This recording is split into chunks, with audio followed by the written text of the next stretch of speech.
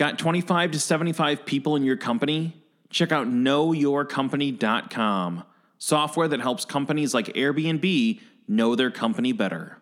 It is the Chicagoverse podcast on the Dynasty Podcast Network, featuring interviews with Chicago's premier artists and industry and creatives and culture leaders.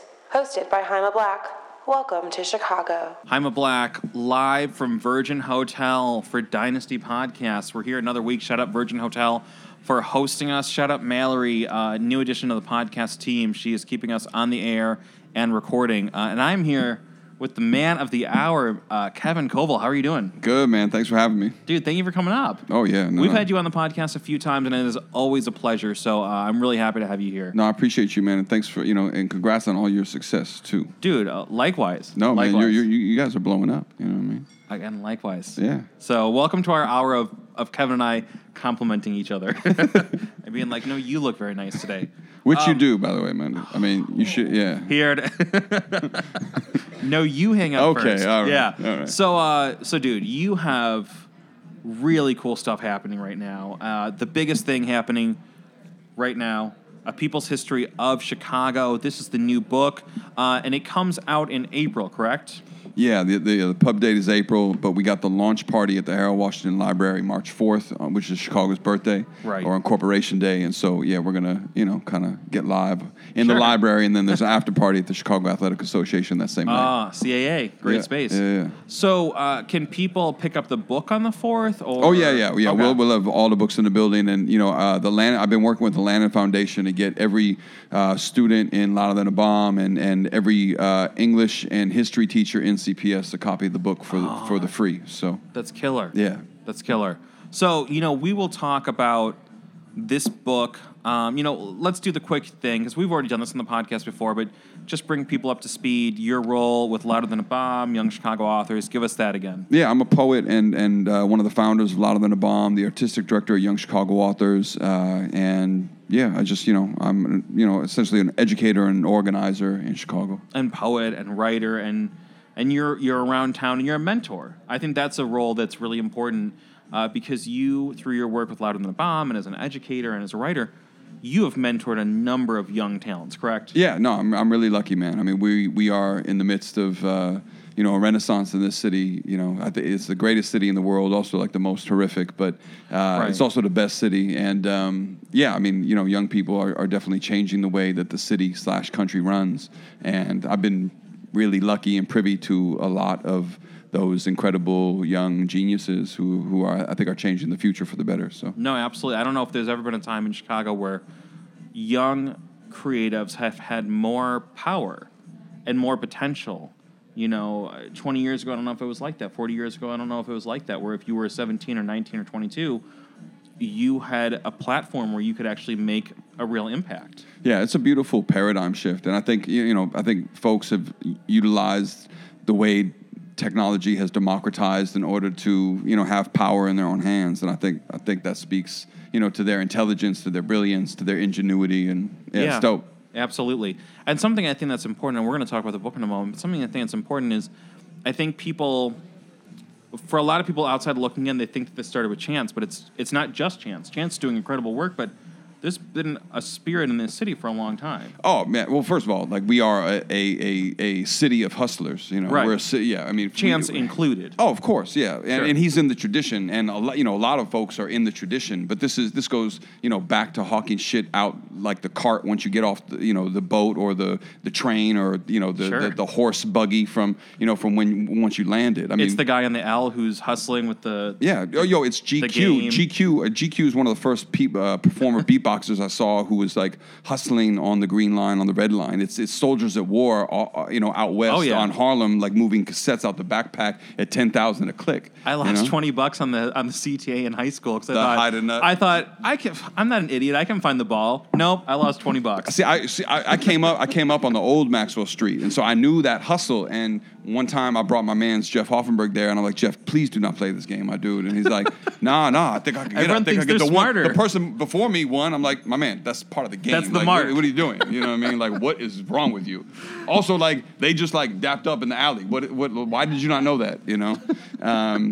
And so, so it's a long, and then you see how like it is infectious, that spirit of entrepreneurialism. Right. And it's very much at play. And so in this book that's coming out this spring, in People's History of Chicago, you really go into a history of Chicago, and you are covering it from a very humane and personal level. You're talking about the people who have made up the history of the city, really from the incorporation up to now, up to present day. And this book, it's for anybody. It's essential reading for anybody who loves Chicago. I think essential reading for anyone who lives in Chicago.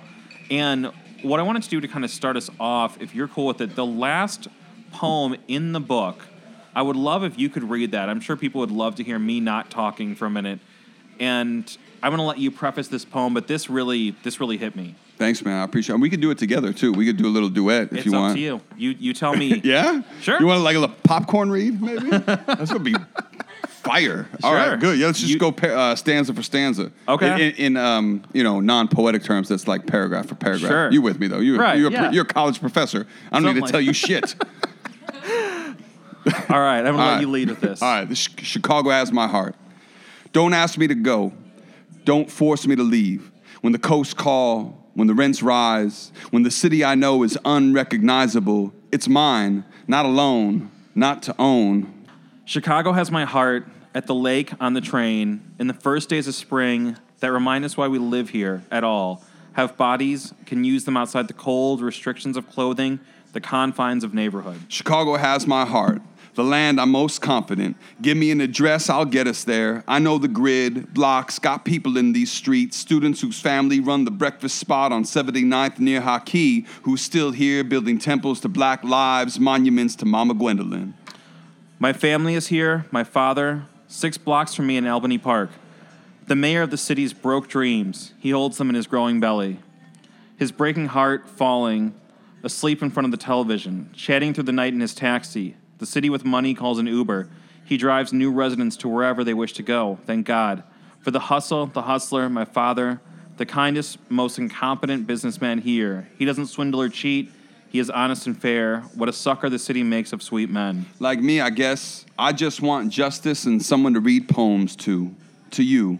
Chicago, my heart, is all the people who make it, who are making it barely, in the 77 hoods. I hate the viaducts, the millionaires who urban plan them. From the suburbs, they resurrect downtown.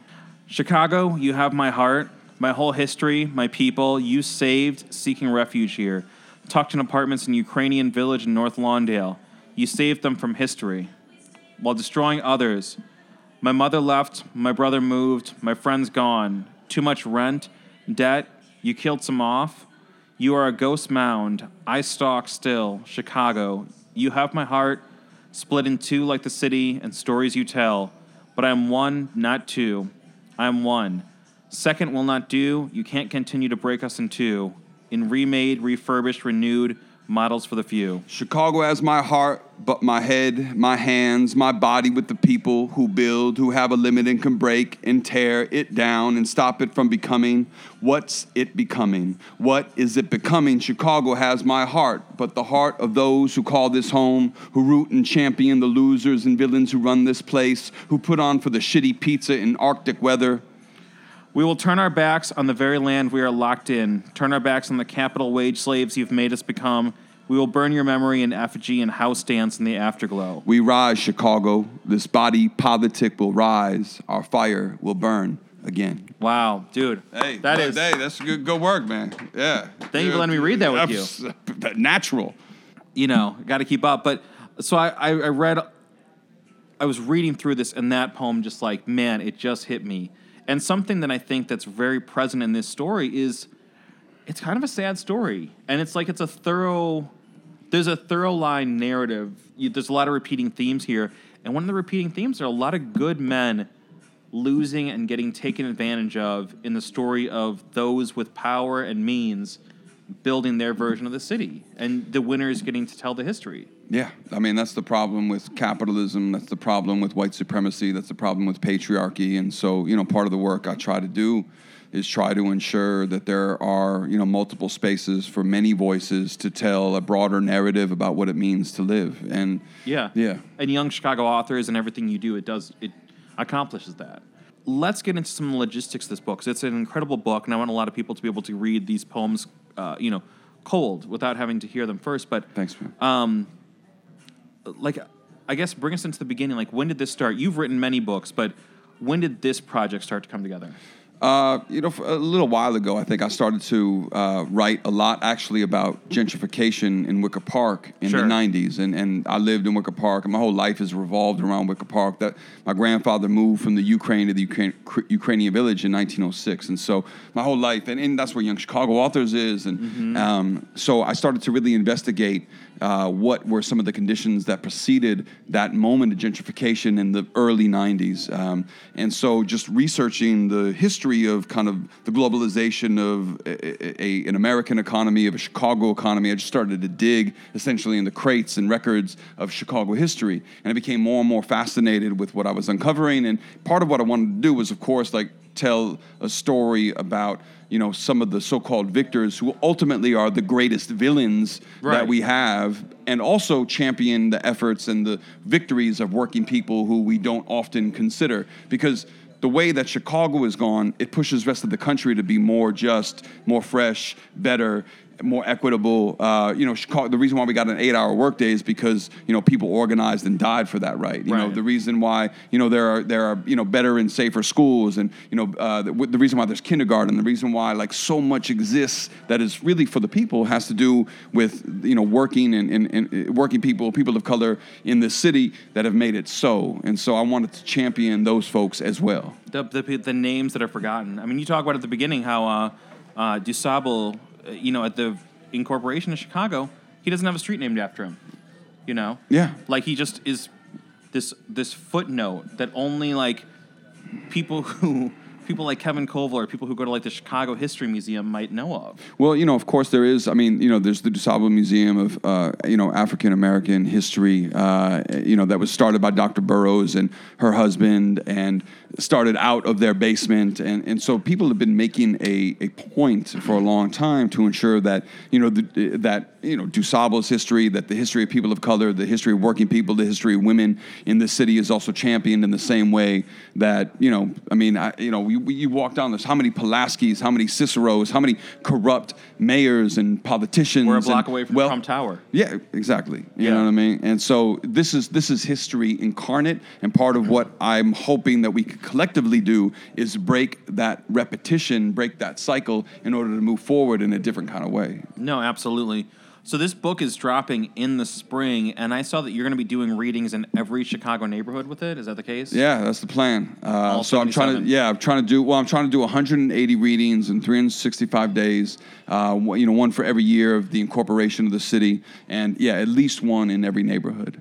Do you already have venues picked out for all those, or is it still kind of an abstract right now? Yeah, no, I mean, we're definitely booking, and I'll kind of go anywhere. Like, I want to do, obviously I read at a lot of schools, high schools, colleges, but I'm also trying to do a lot of dive bars, a lot of backyard barbecues, a lot of family reunions. Get with the people. And so there's two things. One is that, a lot of the readings are going to have a workshop component where I'm essentially trying to create a larger narrative, that will incorporate. There's only 77 poems in the book, so there's giant gaps. Right. And part of what I want to do is have folks also add their own voice, their own experience, their own history to this larger archive that will live in perpetuity with the Chicago Public Library Foundation and the Chicago Public Library. And so I'll be doing some workshops around it, getting people to add their narrative, and then at least one time a month, we're going to do like a larger event. So in April, we have the release March 4th, the launch March 4th. In April, I'm going to curate a gallery show with Chicago Trueborn of street and graffiti artists and fine artists in their space. In May, we're going to do a barbecue at Kimski. My man revises Juan Kim's joint at the Marie Packaged Good and Liquors. It's going to be like a Chicago mix, because Juan does like. Have you had him on the show, by the way? No. You should have it. But I love Maria's. Yeah, and you know the restaurant that just opened recently-ish? Yes. The I Polish haven't eaten there yet, Korean fusion restaurant? I used to live right down the block. And so here's the thing. I don't drink. Okay. But, damn. But here's the thing. Nor do I. Apple juice. I never started drinking, so it's not like I have a drinking. You want to get a shot? You want to have a shot? Not right now. Okay. I mean, look, maybe tonight, though. But I bring it up because it could happen tonight. I'm not somebody who's like, oh, man, I can't go to a bar because I'm going to be, I don't have any worry about that. So for me, I only go to bars that I'm like, the vibe has to be so good that it doesn't matter that I don't drink, so I'm going to just enjoy myself. Yeah. And Maria's is that place. I love Maria's. Man, I love it, yeah. And it's such a great neighborhood. Music's good. And you know what? It is that story. It's the story in these kind of books where it's like you have an immigrant family that like opened up this neighborhood place that's just as authentic as it gets, and it's all community. Yeah. And so it's you Chicago. you got to eat there though. My man's food is delicious. That's the next plan. It's Polish Korean fusion. Yeah. You know, and so we're gonna have a barbecue there. So we got a bunch of things planned. You know, throughout the course of the year. And I like that you said that. Like it sounds like this is gonna almost be like kind of a crowdsourced ongoing. Project. So if somebody wants to add their own story to this, they say, you know what, there's this great historic Chicago event that isn't represented here. Where would that go, or how will that contribute to this? So, you know, we're building with Chicago Public Library Foundation and, of course, Young Chicago Authors and a few other organizations to begin to, you know, figure out the various technologies to build that archive. And it'll probably exist, you know, in physical space at the Chicago Public Library. And then it'll also exist online in other various formats. And I think part of the hope, so, you know, March 4th is Chicago's Incorporation Day. So March 4th, 2017, we're doing the launch. March 4th, 2018, we want to come back a year later and do a Voices of the People's History of Chicago. And so what that would mean is that, and this is all like inside of the educational philosophy and program of Howard Zinn, of course, which the book itself is, you know, modeled after. I mean, Howard was a intellectual mentor. I met him before he transitioned, and my publisher was Howard's literary agent for a very long time. And so, you know, the plan is on March 4th, 2018 to come back and over the course of the year, you know, bring some of the folks that I've met and Chicago personalities and musicians and different artists to the Metro on March 4th, 2018, and do like a, you know, larger piece about, you know, what is the real story of the city from the people who live it, who work here, who love here, who create here, and really who are, you know, bent on creating a more just and equitable Chicago for all people. So I'm going to put that in my calendar tonight for a year from now in 2018. But it's like, let's get it. When you bring up Metro, it's like there's so many Chicago stories endless. You could have just done a book about the history of just the Metro, or the history of the music venues, like Double Door just shut down. Yeah. And you talk about the gentrification of Chicago. Yeah. Or the history of like Clark and Belmont as an alternative subculture. Like, and so there's a million stories in Chicago, you know, and I love that kind of thing. I love it. It's fascinating. I think that Chicago culture makes us a city that's worth staying here for versus just going to the coast. I mean, no one should go to those. You know, first of all, those places are going to be like in the ocean very soon, and so ultimately, people should get hip, get yourself a Chicago apartment. It'll be beachfront property soon enough. We got water here. Yeah, we got a lot of water. We're gonna have more water maybe soon. There's a lot of things you can't see. Sahar, we're gonna have to talk to her about Los Angeles. That's what I'm saying. I mean, all the coasts are like ultimately withering because it's pumped up on, you know, plastic surgery and hot air, and you know, really, I mean, if we could help folks who create stay, you know. Well, I think that's something that has changed post Chance. You know, if we look at the biggest names in Chicago music and culture pre-Chance, Fall Out Boy, Kanye West, like they left for LA. Yeah. And Chance is here. And more of the post-Chance creative culture is staying here in Chicago. You know? So Chance wrote the foreword for the book. Right. You know, and he says he says a bunch of things that are really beautiful. And one of the things he says, you know, the reason why he didn't stay in LA is because he felt that it didn't feel right for him to grow in that environment. Right. That this was Chicago is the environment that he was born in. And in it, he talks about how a plant can't grow outside of their natural habitat.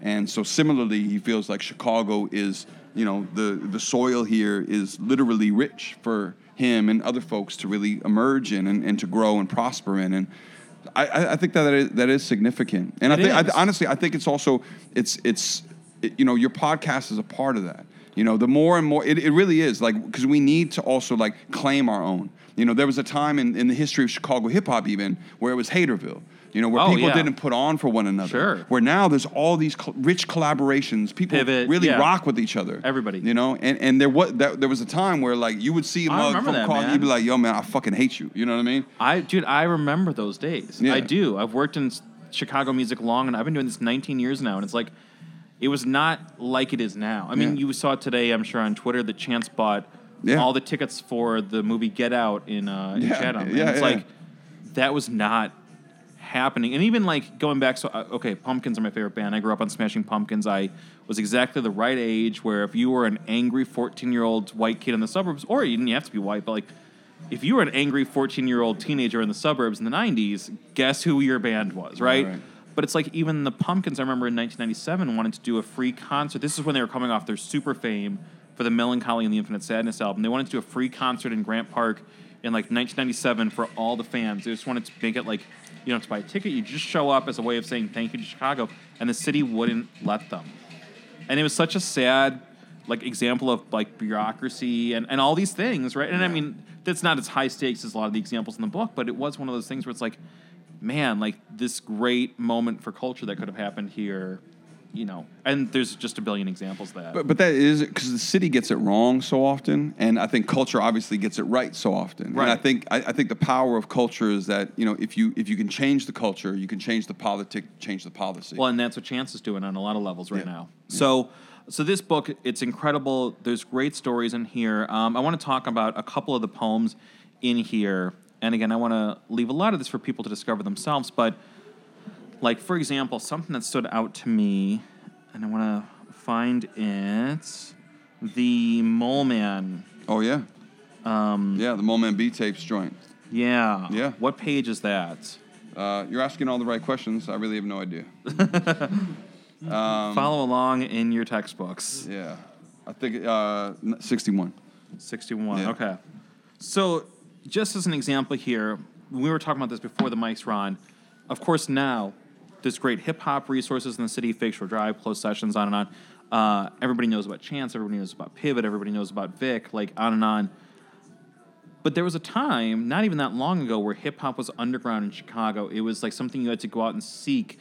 And you talk about in this book, on page 61 here, Mole Man beat tapes. And beat tapes used to be a real thing in the city. Mole Men were putting on. They were hustling. I remember that. And you're talking about, like, going to Gramophone, finding cassettes. Like, kind of talk about that time before a Fake Shore or before a Spotify, when it was just very easy to discover culture in Chicago. Yeah, well, I mean, you had to go outside of your house. That was you had to leave, right? And really, I mean, a generation of MCs were raised on Mole Man beat tapes. Right. You know, that was what you kind of flocked to the store for, like hope to, maybe tape off of WHPK or something like that. Right. And so, there is a really incredible story about Chicago hip hop, and there's a documentary that's emerging Midway. We had them on the podcast last summer. So I'm excited, and that is that era, Right. and they're talking with a lot of the folks from that era. That was very much about trying to carve out in the city creative cultural space that was not antagonistic to people and people of color. Chicago space is at a premium. And spaces for young people of color to gather are highly contested in Chicago because ultimately that freaks the powers that be out. Well, yeah, it used to be like there were no hip-hop shows at venues. Like, I mean, I'm just thinking around the time that this is set in the 90s, like, I was a teenager going out then, and I can't even think of where any, like, hip-hop or people of color events would have even happened. Well, KRS One said there used to be a time when rap music was illegal. And in the city of Chicago, they banned house parties. They banned, they banned raves. Keith can't perform. But even prior to that, right. gatherings of young people of color were criminalized, highly contested, and ultimately deemed illegal. Part of the reason why even, like, the rave ordinance in 2001 was passed had to do with young people gathering in order to create celebratory spaces that honored themselves unapologetically. And those kinds of spaces ultimately are antagonistic to the dominant tropes of our society because they value different things in those spaces. And so being a Chicago kid in the early 90s and seeking out hip-hop meant that you had to become a house kid, essentially, right. which is what happened to me. And, the homie, Boogie McLaren, who teaches dance and is a house philosopher and choreographer and incredible, like, bastion of this history and participant in the culture, talks about house's notion of radical inclusivity. That regardless of who you were, regardless of where you came from, house opened a creative cultural space for you to jack your body. If you had a body, could move, could not move, and it didn't opened up matter. A space for people of color, for queer people. I mean, we had Dan Poliak and Lucy Stool from the Queen party at Smart Bar a few weeks ago on this podcast, and I went to Queen prior to that, and I worked at Boom Boom Room, in my early 20s. What, really? Yeah. Oh. Back in the day, because the host of the electronic music show at Q101 where I worked was one of the main producers of Boom Boom Room. So he brought me on when I was turning 21. So when I went to Queen at Smart Bar, inclusivity was the word. Yeah. And I was like the least fashionable, straightest, schlubbiest, like just least. Like, if somebody was like, who doesn't belong here? Like, I had a police siren on my head. I was so brightly, like, not fitting in, and they couldn't have been more welcoming. And that's what I think those kind of events do really well. They're very welcoming, and they're very, like, it's not about pushing people out. It's not about aggression. You know, it's about love and inclusivity. Yeah. It's creating a whole different way to engage in the public sphere. Yeah. You know, and I think that is beautiful, and I think young people have done that forever. You know, and I think in this city specifically, you know, there have been movements to create these kinds of spaces that value each person and that also try to build an alternative reality or counter narrative to, you know, the terror, I would say, of, you know, the folks who remain in power. Right. Now, something else you cover in the book, and I mean, you cover a lot. You're covering so much Chicago history. And 525 years. 525 years. And we're just like hand-picking a couple of music moments, but you have some things that really stood out to me from the music end. You talk about Kanye when he brings up that George Bush, I mean, the famous moment where he says George Bush doesn't care about black people. And there's a lot of praise for Kanye and how his mother, Dr. Donda West, raised him right. And I thought it was an interesting contrast to have that in here versus, and I'm a Kanye apologist, and I love Kanye West, and I love his music. So I'm not throwing him under the bus, but he's really challenged a lot of people right now. Yeah. And I thought it was interesting to revisit that time where Kanye was really speaking for the underdog, he was speaking for victims, and he was speaking for the voiceless. Yeah. And it was an interesting contrast, I thought.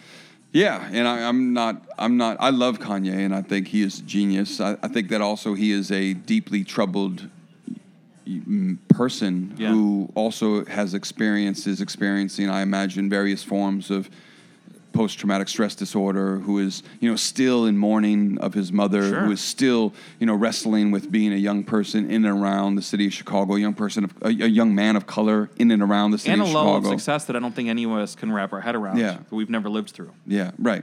But I hope that he continues to invest in his creative process, because I think that will be the thing that ultimately, you know, brings him out of any fuckery that he may or may not be, you know, mired in, I guess. No, absolutely. Something else that's covered towards the end is you talk about two really interesting moments. One is a little bit more abstract, I would imagine, or more kind of like theoretical, which is when King Louis discovered the word Chirac. Mm-hmm. The other is more, you know, tangible, which is the moment that Chief Keef played Lollapalooza. I was in that crowd, and that was something. Talk about those moments and putting Chief Keef and Louis in the book. Yeah, I think they're important figures in the history of the city. I don't think if Keef, you know, Keef really opened up a venue and a lane for this moment in Chicago hip hop. Yeah, and he doesn't get enough credit, I don't think, for it. I he agree. Gets very villainized, but I agree, and I also think, like, I mean, I'm also a fan of Keef, you know, right. And I also think at the time, you know, in 2011, 2012, particularly when the whole world seemed to be blaming a 17-year-old young man for everything, for the conditions of all of this systemic fuckery, the entire city, seemed crazy, right? You know, and so in that moment when he was at Lollapalooza, it also seemed crazy to see a sea of white people mouth the N-word, right, without any form of, you know, awareness, historical memory. Right. And that like, always makes me uncomfortable. It's like, my man, it's like, that is clearly not your word. You should be slapped in the face. Like, do you not get the whole message that's being presented here? Yeah. No, well, obviously, but I think that's also what whiteness dictates into a historic amnesia. And part of the reason why I'm a student of history is because I'm trying to deconstruct the very legacy and maintenance of that white supremacist culture in order to move forward in a very different space. Well, and it's the super trite, obvious cliche of, like, if, you know, those who forget history, blah, blah, blah. You already know. But it's true. And it's obvious and trite, but it's true. All right, so this book is coming out this spring, A People's History of Chicago. It's an incredible read. It's, I think, a very passionate, empowering, heartbreaking, informative, historical read. It's all these things and more.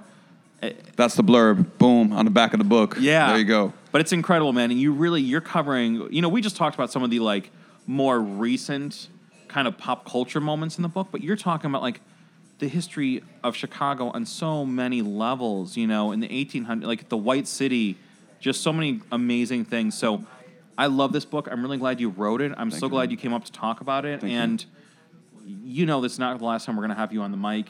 The mic is always on for you. And as things happen with this, please let us know. I want to find something I can write to make it into that next year edition. Please. Yeah, absolutely. I would love, that'd be dope. Because I was that kid living at Clark and Belmont. I didn't live there, but I was living at Clark and Belmont in the 90s in that subculture, and that opened my eyes to so much. That was my... Did you go to Medusa's?